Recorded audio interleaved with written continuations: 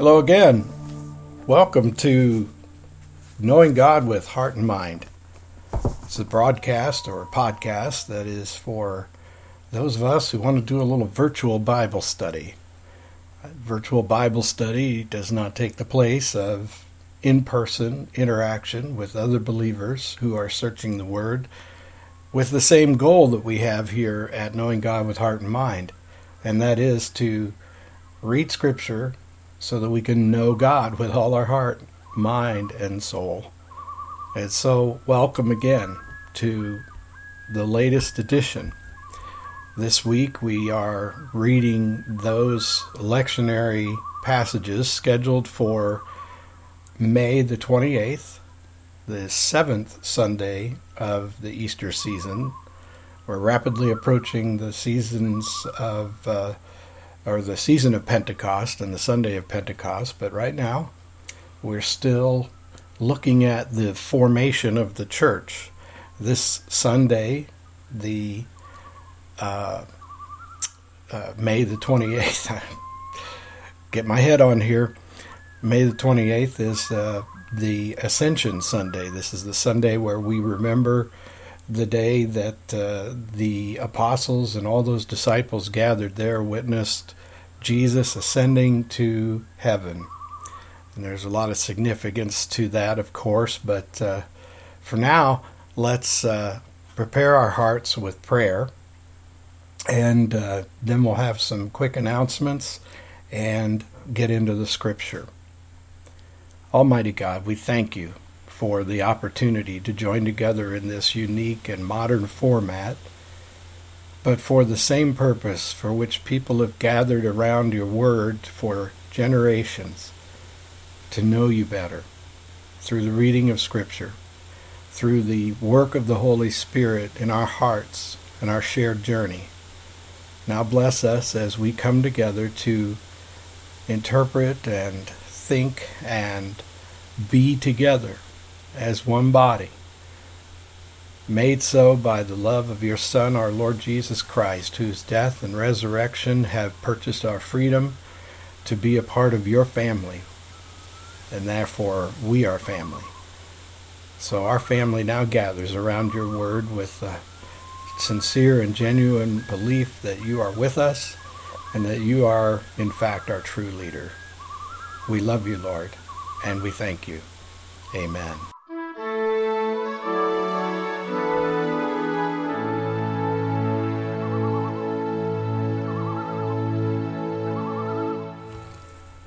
Well, it's been quite the week here at Parsons Prairie. We've had an enormous amount of rain, and the rain has swelled No Name Creek well out of its banks. The water's reached high into our backyard. Now our house sits well above the floodplain, and we're not in any danger here at the parsonage, but it's kind of thrilling, I guess you could say, to watch the water ascend from the creek banks and creeping up to the edge of the mound that our house sits on, and it's always kind of interesting to see how rapidly it recedes. That's the other thing that's kind of remarkable to me.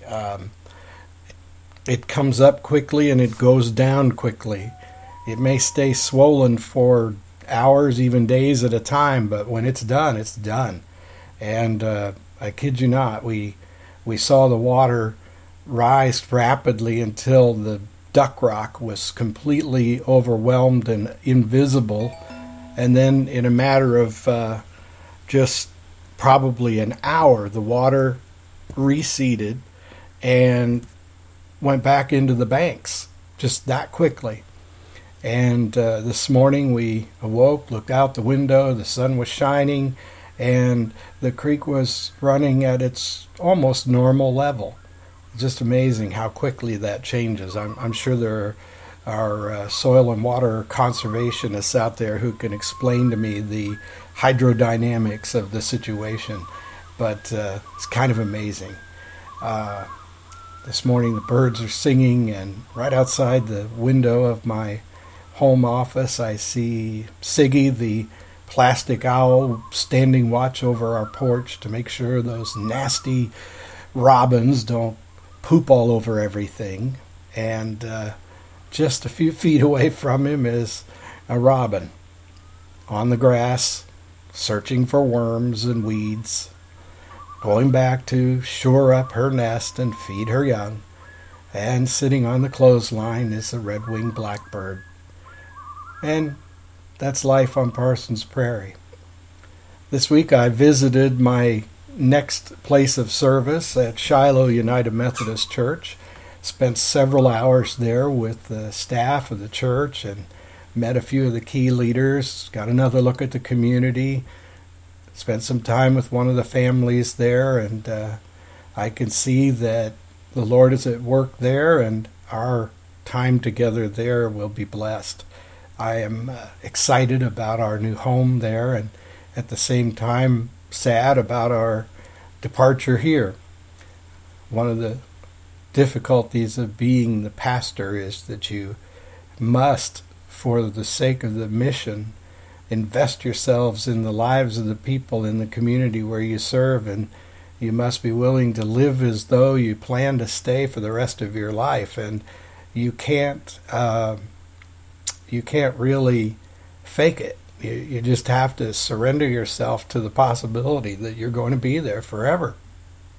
And when you do that, well, you plant trees, you plant relationships, you give birth to ministries, you share sacred moments with people, you spend time at hospital beds and celebrating new life with babies and adoptions and that sort of thing, and you work alongside people and sweat and drive a nail or rake a lawn or something like that. You worship together on Sunday and you celebrate God's love together, and it's a very intimate relationship. And so, needless to say, when that chapter closes, it's a painful thing.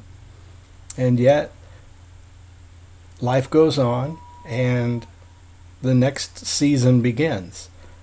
And the love continues as long as we welcome the love of Christ in our hearts and then express it towards one another.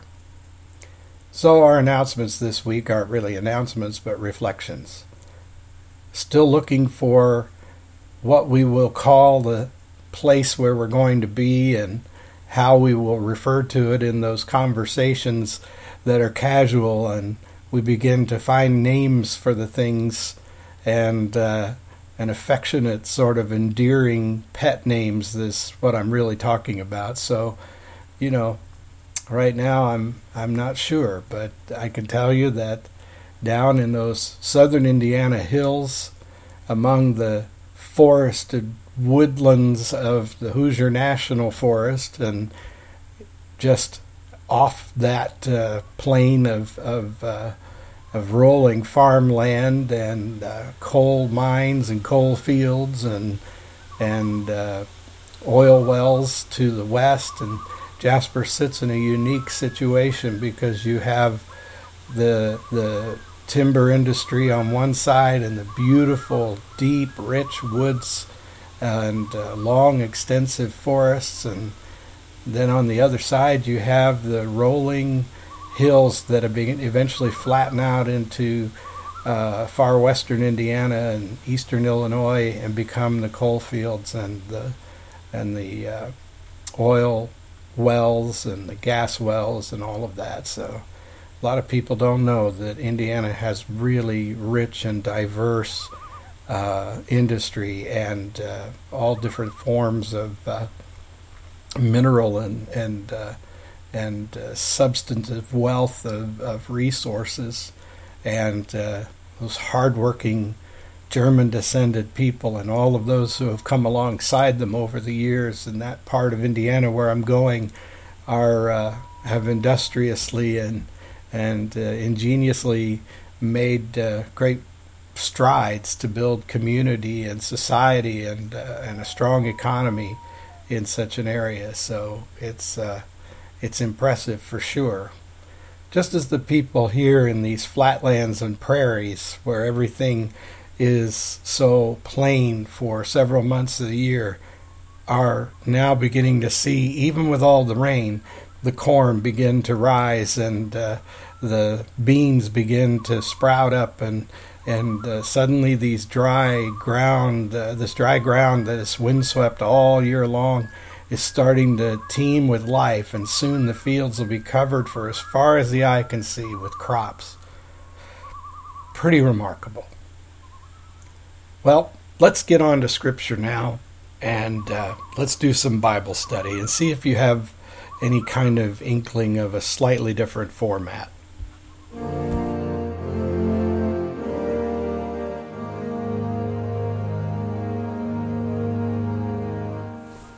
Well, you have to bear with me as I read through the Scripture and pontificate with you about it.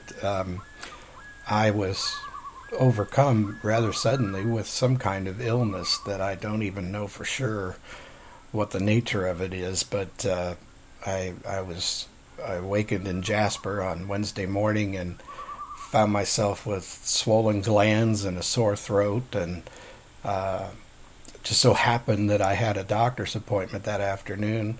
As we make our arrangements to move on, I wanted to visit with my doctor, get my prescriptions up to date, and so thanks to God's providence, I went straight to the doctor the day I awakened with this condition. We took care of business. He mentioned that he thought my glands looked a little swollen. I told him my condition and described my symptoms, and he prescribed me with an antibiotic that I think is helping me quite a bit, but I'm definitely prone to the uncontrolled occasional cough or sniffle, so my energy level's a little low, but I think I'm already on the mend thanks to God's providence. So thank you, God, and praise you for that.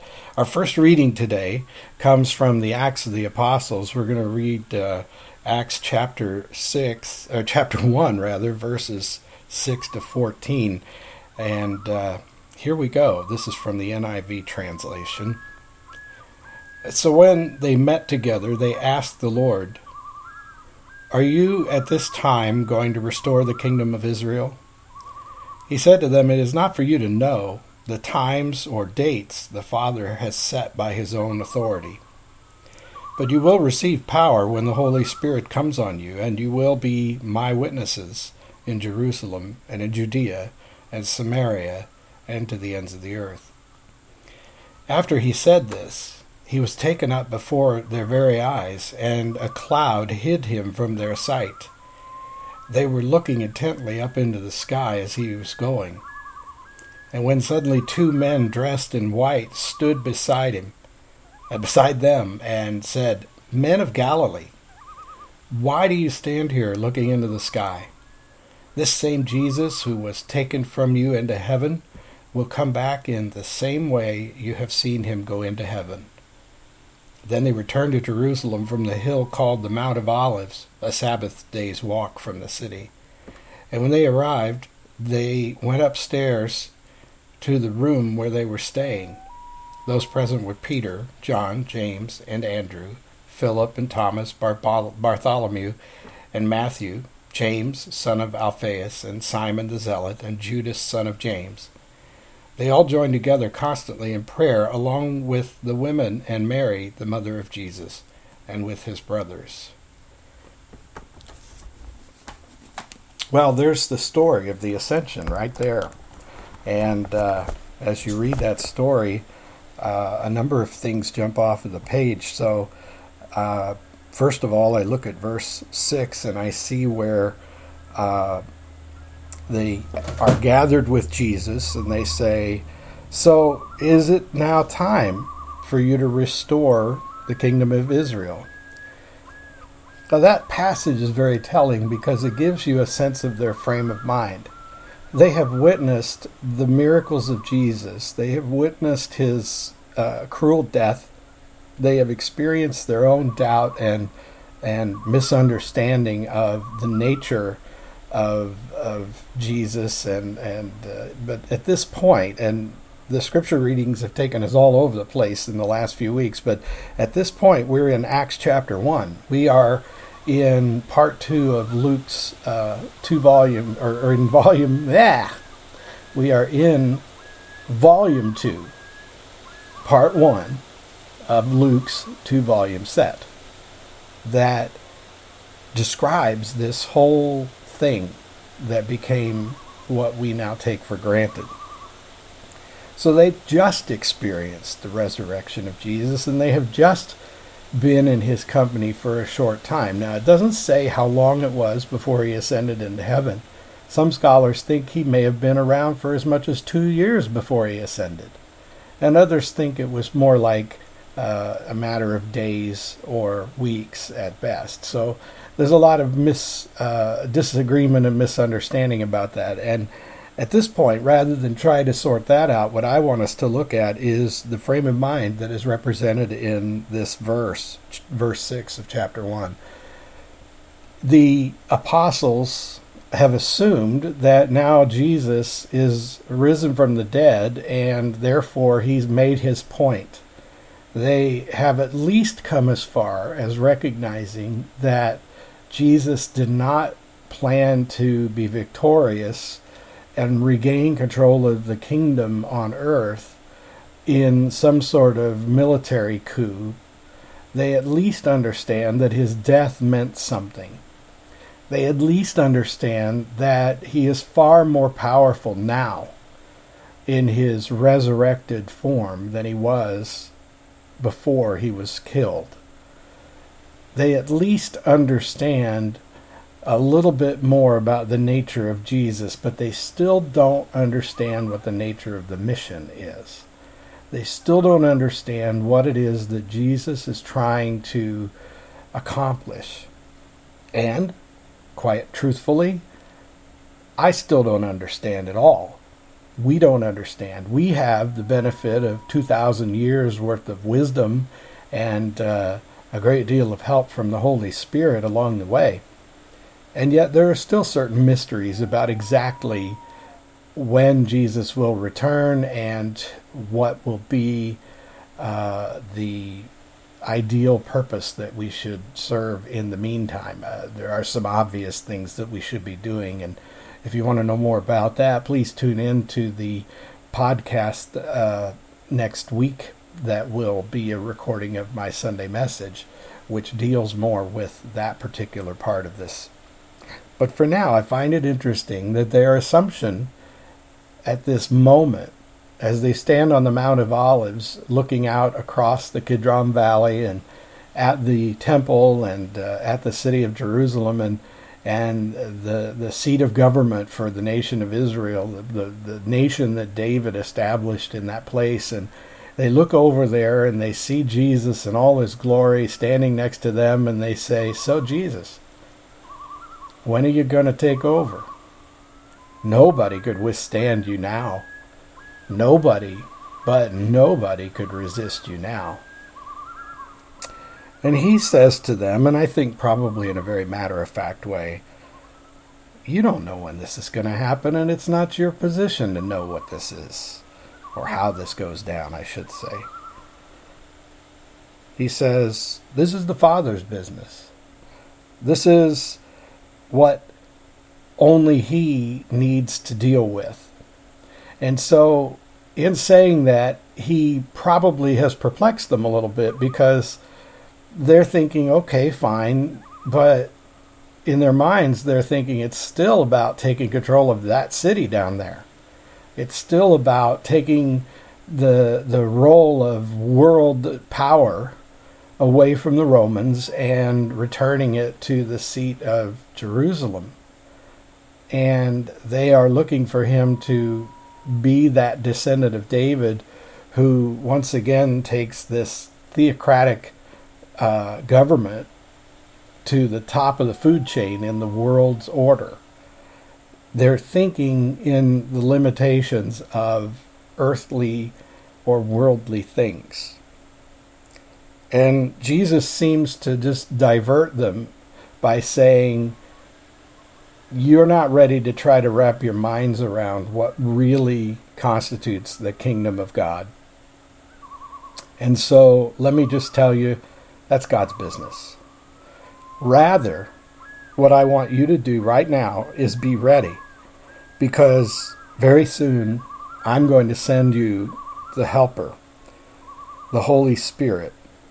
And that Holy Spirit will empower you and bind you together and bind you with the Father and myself in a way that will enable you to take this good news to the people right around here in this area, and to the people in the darker, more uncomfortable places where you don't necessarily like to be, and even to the ends of the earth. And so, in a very subtle way, Jesus gives them a different idea of kingdom. In a very subtle way, Jesus says to them, you're looking for the restoration of this kingdom that you see down here in front of you. And I am telling you that the Father has something much greater in mind, and it is something that you can only accomplish with the help of the Holy Spirit. And it will send you far and wide, and it will be more comprehensive than you can even imagine. Now, then in verse 9, we hear this description of Jesus being taken up before their very eyes and ascending into heaven. It's difficult to imagine what that scene must have been like. And I've often kind of chuckled at the need for humans to try to quantify anything, because even though we casually deal with spiritual matters all the time, and not all spiritual matters are religious in nature, it's just that anything that isn't quantifiable is spiritual. That is to say, it has some substance that can't be measured. And so in order to try to give some sort of quantitative value to a spiritual matter, humanity will often put some sort of icon or image in its place. Now, when you go to the church and the memorial place on the Mount of Olives that is considered the place of the Ascension, you can see a place where there are footprints in the ground that are sort of permanently placed there, and is said to be where Jesus ascended into heaven. Now, I'm not mocking the imagery or the spirit that caused that to happen, but I think it's sort of funny when I imagine in my mind Jesus ascending to heaven. Somehow I don't imagine him leaping into heaven and leaving footprints behind. I think Superman might leap into the sky and leave footprints behind, but I don't think Jesus does. But it's okay. It really is. Nevertheless, they stand there watching Jesus sort of leave this realm. I've often spoken of this in other settings, and I know this podcast is young, so I may not have said it yet here, but I am sort of imaginative when it comes to the whole concept the Bible presents of the distance between heaven and earth. I don't think there's any distance at all. I think it's more a matter of dimension. And so for me, it's a realization that what we see and hear and feel in this place, in this world where we live, is what it is, but it is created. And the Lord God who created it all is in a place outside of space and time as we understand it, and that is as near as the space before your nose.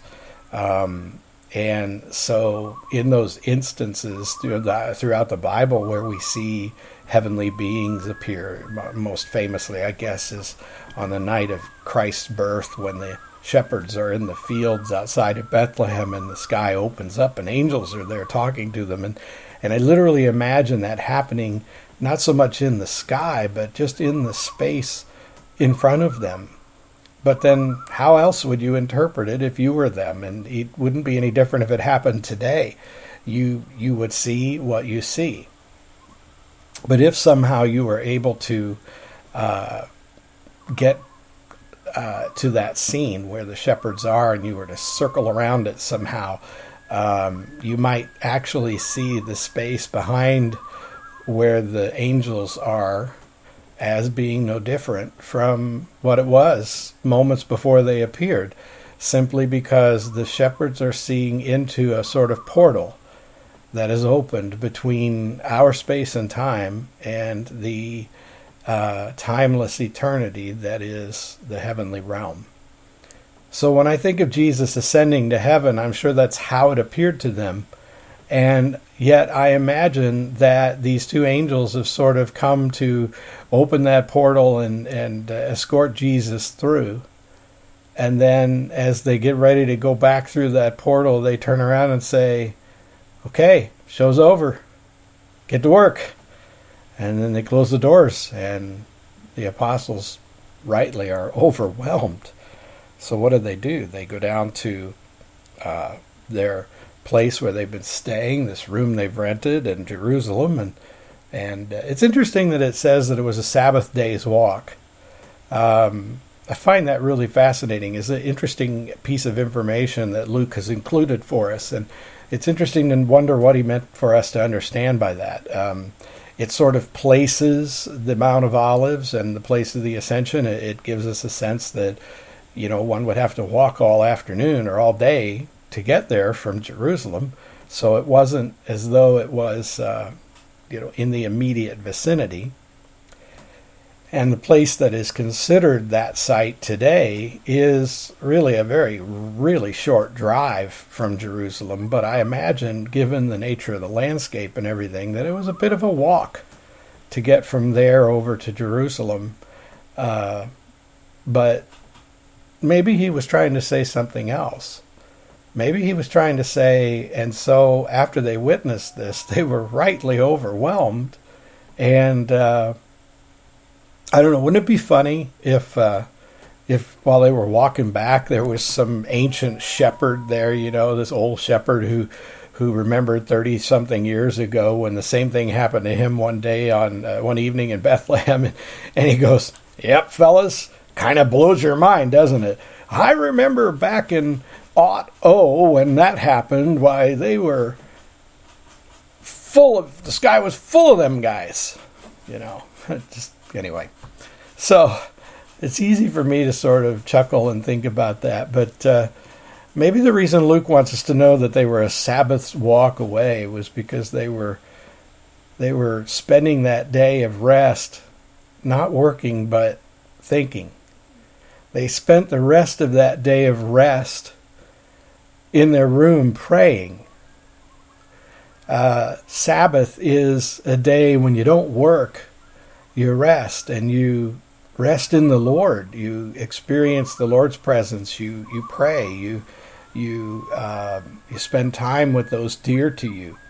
And so maybe this is being mentioned as a way of saying that despite the fact that Jesus had told them, now you go back to Jerusalem and wait, which was the only instruction that they were really given, and despite the fact that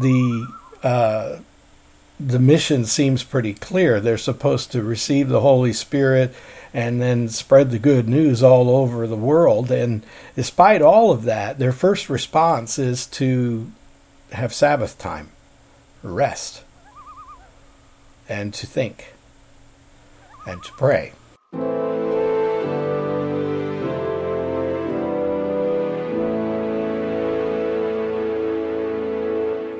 Our next reading is Psalm 68, verses 1 to 10, and then verses 32 and 35. Again, reading from the New International Version. May God arise, may his enemies be scattered, may his foes flee before him. As smoke is blown away by the wind, may you blow them away as wax melts before the fire. May the wicked perish before God. But may the righteous be glad and rejoice before God. May they be happy and joyful. Sing to God, sing praise to his name. Extol him who rides on the clouds. His name is the Lord. And rejoice before him. A father to the fatherless, a defender of widows. Is God in his holy dwelling? God sets the lonely in families. Let me reread that. A father to the fatherless, a defender of widows is God in his holy dwelling. God sets the lonely in families. He leads forth the prisoners with singing, but the rebellious live in sun-scorched land. And when you went out before your people, O God, when you marched through the wasteland, the earth shook. The heavens poured down rain before God, the one of Sinai, before God, the one of Israel. You gave abundant showers, O God. You refreshed your weary inheritance. Your people settled in it. And from your bounty, O God, you provided for the poor.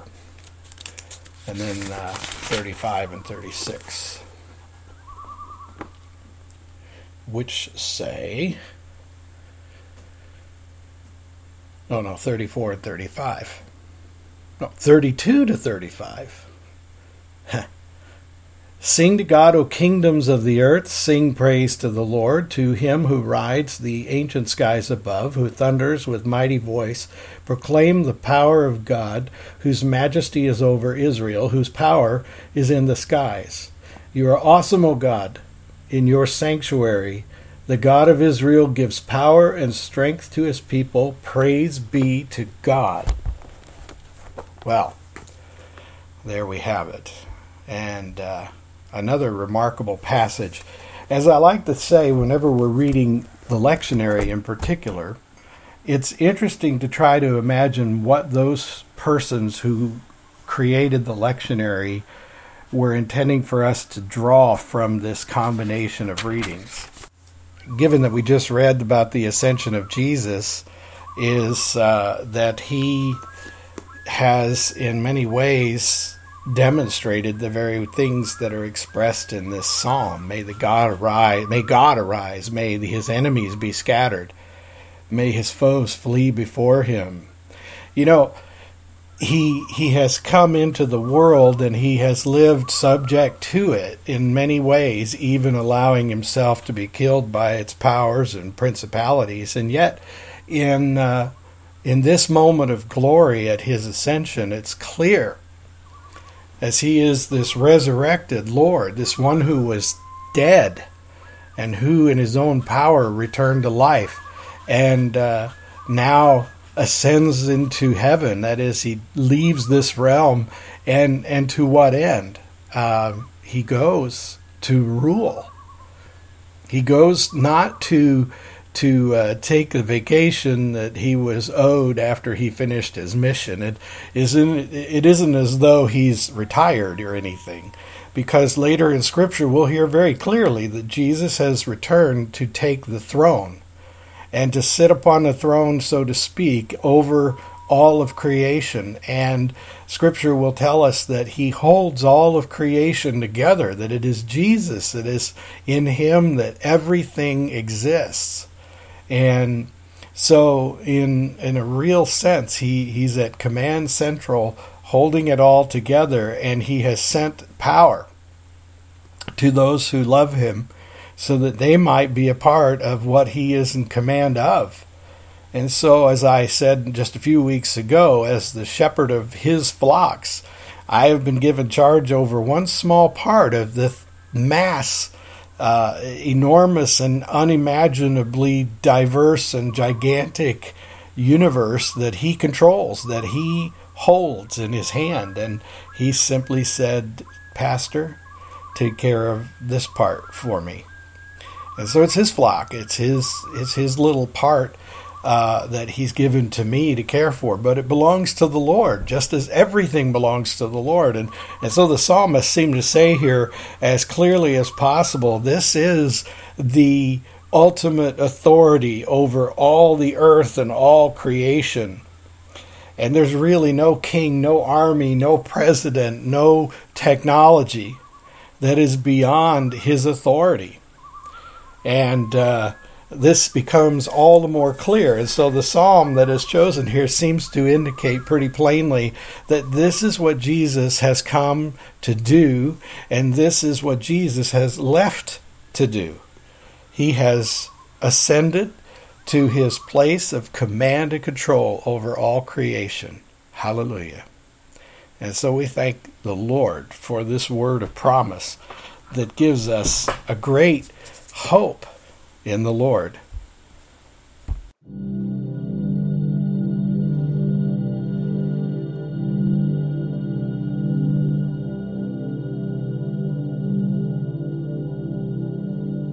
Our next reading is taken from the 4th chapter of Peter, 1 Peter. We're going to read 1 Peter 4, verses 12 to 14, and then chapter 5, verses 6 to 11. Dear friends, do not be surprised at the painful trial you are suffering as though something strange were happening to you, but rejoice that you participate in the sufferings of Christ, so that you may be overjoyed when his glory is revealed. If you are insulted because of the name of Christ, you are blessed, for the Spirit of glory and of God rests upon you. And then chapter 5, verses 6 to 11, which is right here. Humble yourselves, therefore, under God's mighty hand, that he may lift you up in due time. Cast all your anxiety on him because he cares for you. Be self-controlled and alert. Your enemy, the devil, prowls around like a roaring lion looking for someone to devour. Resist him, standing firm in the faith, because you know that your brothers throughout the world are undergoing the same kind of sufferings. And the God of all grace, who called you to his eternal glory in Christ after you have suffered a little while, will himself restore you and make you strong, firm, and steadfast. To him be the power forever and ever. Amen. So once again, we look at these passages in light of their relationship to the others in the choosing of those who created the Revised Common Lectionary, but looking at the passages too on their own merit. Now, Peter is speaking to those who are suffering. I think that's pretty evident. And it seems to be a pretty common circumstance. Now, church historians can tell you that persecutions against the Christians and the Jews were common in those early days. What many modern Christians don't understand is that these persecutions were not limited to Christians in the overall global sense. There was an interesting dynamic going on. There were those Jews who persecuted the Christians because they felt, first of all, that the Christians were just wrong, and they also felt that these Christians with their crazy ideas were going to bring down the wrath of Rome on all of them, which was true in one sense. They were all going to be subject to the wrath of Rome. And mainly because the Romans valued order. They valued a kind of orderly society where those who were intellectually and culturally superior ruled everything. And all of those subjected to their authority kept quiet and did what they were supposed to do. And so, I don't know, sounds a little bit like certain aspects of our society today. But anyway, as we read this, we need to understand that Peter is advising them that their proclamation of Christ and their commitment to Christ will bring on suffering, if only because it will put them at odds with their kinsmen who refused to believe that Jesus was any more than a prophet who got a little too full of himself and had to be put down. And then he alludes to some things that are really important to notice. Peter says, rejoice as you participate in the sufferings of Christ, so that you may be overjoyed when his glory is revealed. He has expressed in that little phrase that turnaround in his thinking. Remember when we were reading from the Acts of the Apostles, and I mentioned that they were standing there on the Mount of Olives saying, so Jesus, when are you going to take command of this city and start running the world? And Jesus said, I don't think you guys really get it yet. Well, now we're beginning to see a Peter who gets it. And he says to them, look, there's really nothing more that we can do, or nothing less, than to keep trying to fulfill the mission that he put upon us, which is to receive the Holy Spirit and then proclaim the gospel wherever we are and in any free way we can. And if that brings about suffering, it's okay. Because it also brings about the glory of Christ that we will see one day. So he's already learned to live into the reality that he's growing older, will probably suffer a martyr's death. I mean, he's not planning on it, but he just knows how things work in his society. And he's saying to them, as long as we stay on task, as long as we stay tuned into the Holy Spirit, then whatever happens to us ultimately results in the glory of Christ. And for us to be present to witness his glory is the most precious thing. And then as the lectionary writers jump to the end of his letter, he is giving them instructions on how to resist the negative thinking, basically. And how would he know this? Do you think maybe Peter had his own negative thinking from time to time? I mean, Peter is in so many ways the epitome of the Christian. And maybe that's what his role is meant to be in so many ways. And I've always resented and resisted those attempts to make Peter out to be some kind of buffoon because he happens to be the one named in the Bible as speaking rashly or jumping out of the boat. And these are signs to me not of foolishness, but of faith. And faith that is now directed with wisdom and the power of the Holy Spirit is unstoppable. And he says then, from his wisdom and the power of the Holy Spirit, Satan is looking for every opportunity to break you. Because his whole purpose, his whole existence is about stopping the very thing that Peter just said would happen if we suffered and patiently persevered in our purpose and our mission. And that is the glory of Christ. Well, that's just what Satan doesn't want. So how can he stop you from bringing glory to Christ?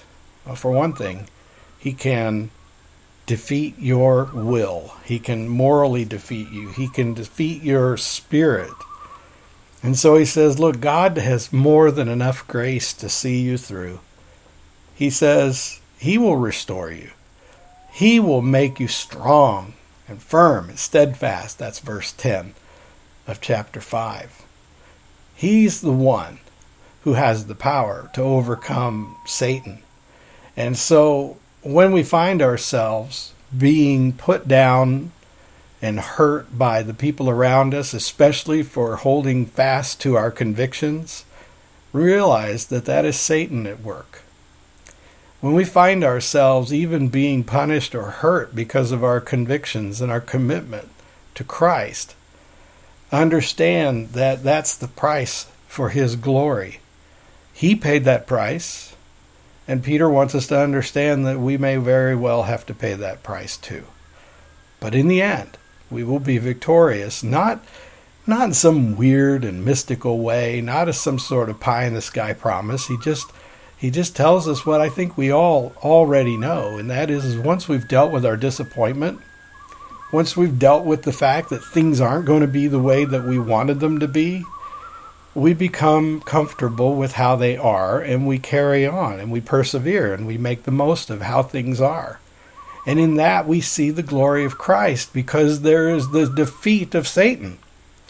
I mean, once you've given up your disappointment and your distrust of God's plan, once you've given up your faithlessness, you've defeated Satan. And once you've turned in faith to Christ, you have given him glory. See, I think Peter understood that because he stood at so many points in his life where he was disappointed with Jesus because Jesus wasn't doing what he thought Jesus ought to be doing. And then later on, he recognizes that Jesus has done exactly what defeats Satan and brings glory to God. And now he's able to tell us to do the same.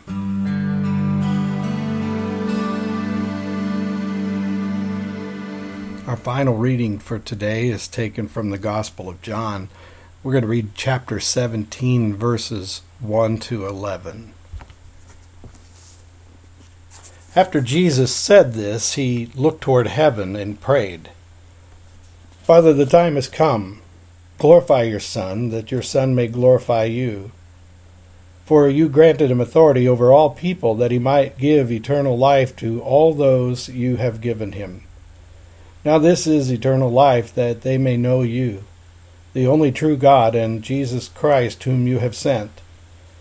I have brought you glory on earth by completing the work you gave me to do.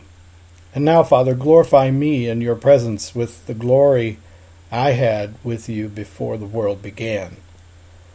I have revealed you to those whom you gave me out of this world. They were yours, and you gave them to me, and they have obeyed your word.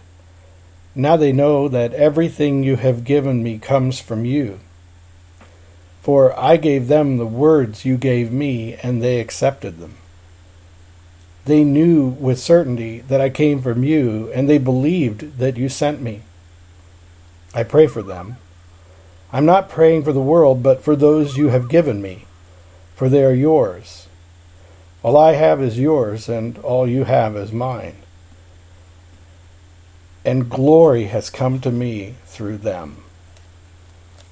The word of God for the people of God. Thanks be to God. Wow. I love to read the red ink in my Bible. Now, not all Bibles have the words of Jesus in red ink, but you get my meaning. The red ink is the words of Jesus, and when you read the words of Jesus, it's just so beautiful. The poetry, the depth of love and perfection in the words of Jesus is just incredible. I feel as though I hear him speaking to me when I read his words out loud. Now, perhaps what you're hearing is the sound of the guinea pig in the next room drinking water. Drink more quietly. So anyway, I read these words and I am blown away as I recognize that what Jesus is saying could be, and perhaps this is why the Revised Common Lectionary schedule has this particular prayer in this particular place. It could be the very thing he said just as he was preparing to ascend to be in his place of glory. And you know, we can't really know for sure the timing, but it sounds like what he might have said just as he was ready to depart. But listen to what he says, because he's talking about you. He says, eternal life is knowing the one true God. He says that this can only happen through Jesus Christ. He says that he reveals God to the world, or at least to those who God has given him out of the world. That might be one of the stakes that the Calvinists use in their argument. But in any case, he says that he prays for us. He says that he's going to be in the place of glory where he began, and he's returning to that glory, and he plans to pray for us. He says that everything he has is God's, and everything God has is his. And he says that he is giving all power and authority on earth to us, and that's that Holy Spirit that he says he's going to give. And he says that he prays that God will protect us by the power of God's name. He says that he wants God to keep us safe. It's amazing. It's absolutely amazing what he wants to pray for us, what he prays for us, and his purpose for us. And so it's kind of amazing when you think about what is transpiring in the events of the ascension, and you get a sense of Jesus' thoughts at that time. Jesus is thinking about us. He's passionate about his relationship with the Father, looking forward to his place alongside the Father again, or in being with the Father.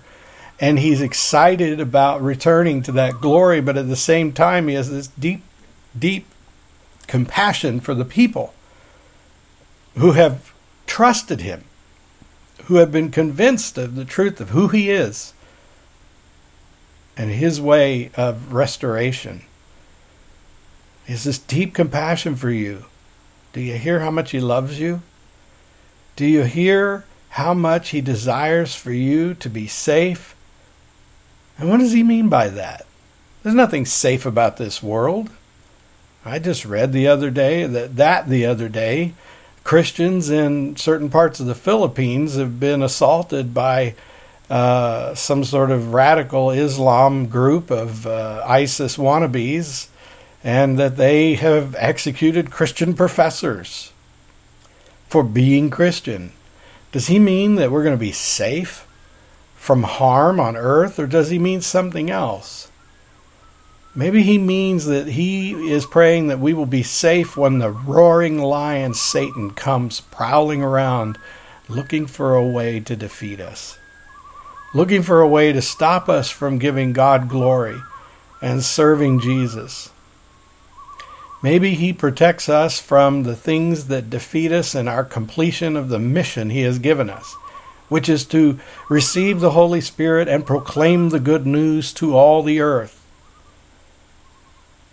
Maybe his love for us is expressed in his desire to help us do what he has asked us to do for his name's sake. And does that mean, God, that Jesus is vain and somehow wants us to serve his glory? No, it's just that he is glorified when his act of grace and love is repeated through us. He is glorified when we live into who we are as born-again believers. He is glorified when we do as he does. That's what Peter was trying to say to us. He was trying to say that if we suffer like Christ, then we see glory for Christ. He was saying that if we fulfill the mission, if we keep focused on the purpose, that we are bringing glory to Christ, and we are, in a way that we don't fully understand, making more rich, meaningful lives for ourselves. Life can be so empty when it's all about a pursuit of temporary worldly things, when it's all about trying to stay safe from harm, to lay low and protect yourself from ever being afraid or sick or hurt by other people. Life is so much more than that. It's about risk-taking mission. It's about being committed to the joy of knowing that whatever you experience, good, bad, or otherwise, if it is part of fulfilling his calling on your life, it is for his glory. And for his name's sake, we pray that he might find us faithful. Amen? I think I heard you say amen. Amen?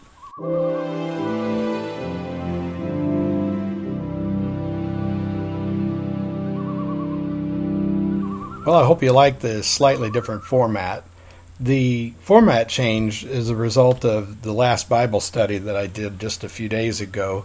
It was, in fact, the last Bible study that I have scheduled for my time as pastor here at Parsons Prairie in Corinth United Methodist Church. And as I was talking with my friends there, I realized that the podcast has become more of a hobby thing for me at first, and it was kind of an experiment to see if I could reproduce the glory days when I worked at radio stations. And I'm not saying that it was vain or anything, but I had this idea that I was going to make this sort of a studio quality thing, and like some of the really terrific podcasts that I enjoy so much. But then I kept calling it a virtual Bible study, and I thought, well, then if it's a virtual Bible study, then why don't you just do what you do in Bible study? So if you notice a subtle change in the format, it's because I've decided to just do Bible study the same way I do when I'm sitting with my friends around a table. Now, with that being said, I do want you to remember that there's no better way to do Bible study than with friends around a table, or in the living room, or in the kitchen, or whatever. You really need to be in community with other Christians. And please, if you're one of those people that just listens to this podcast or podcasts like this and says, well, I get all I need out of that. I don't need church. I can worship God in the woods. Do you know how many times I've heard that? Do you know how many times I've said that? And yet, as I've grown older, I've realized that sure, you can experience God in the privacy of your car as you're listening to great broadcasts like this one, or you're listening to music, or if you're walking in the woods, or whatever it is that you're passionate about. You can experience God there, but God is part of a community. Did you hear how Jesus was so passionate about his relationship with the Father, and how he sounded like he was longing to return to the Father? You know, God is community. The three, Father, Son, and Holy Spirit, they are community, and they want to be together, and they want us to be in community with them, and that's why Jesus paid such a high price, so that we could be in community with God, that we could be family with God. You're really not complete as a Christian unless you're part of a family of faith. And I grant you that not all churches are a good fit for you. I grant you that not all churches are healthy. I'll even grant you that there are plenty of churches out there where that roaring lion has total control of the place, and it's anything but a place that brings glory to Christ. But they are out there. Wherever two or more are gathered in his name, he is there. Find that place and be a part of that. Please don't let this podcast be the only thing you do. Let it be a supplement. Join us at Corinth United Methodist Church or Shiloh United Methodist Church. Be a part of what God is doing through this family that God has created. And I'll look forward to visiting with you again next week as we follow the Scriptures so that we can know God with heart and mind.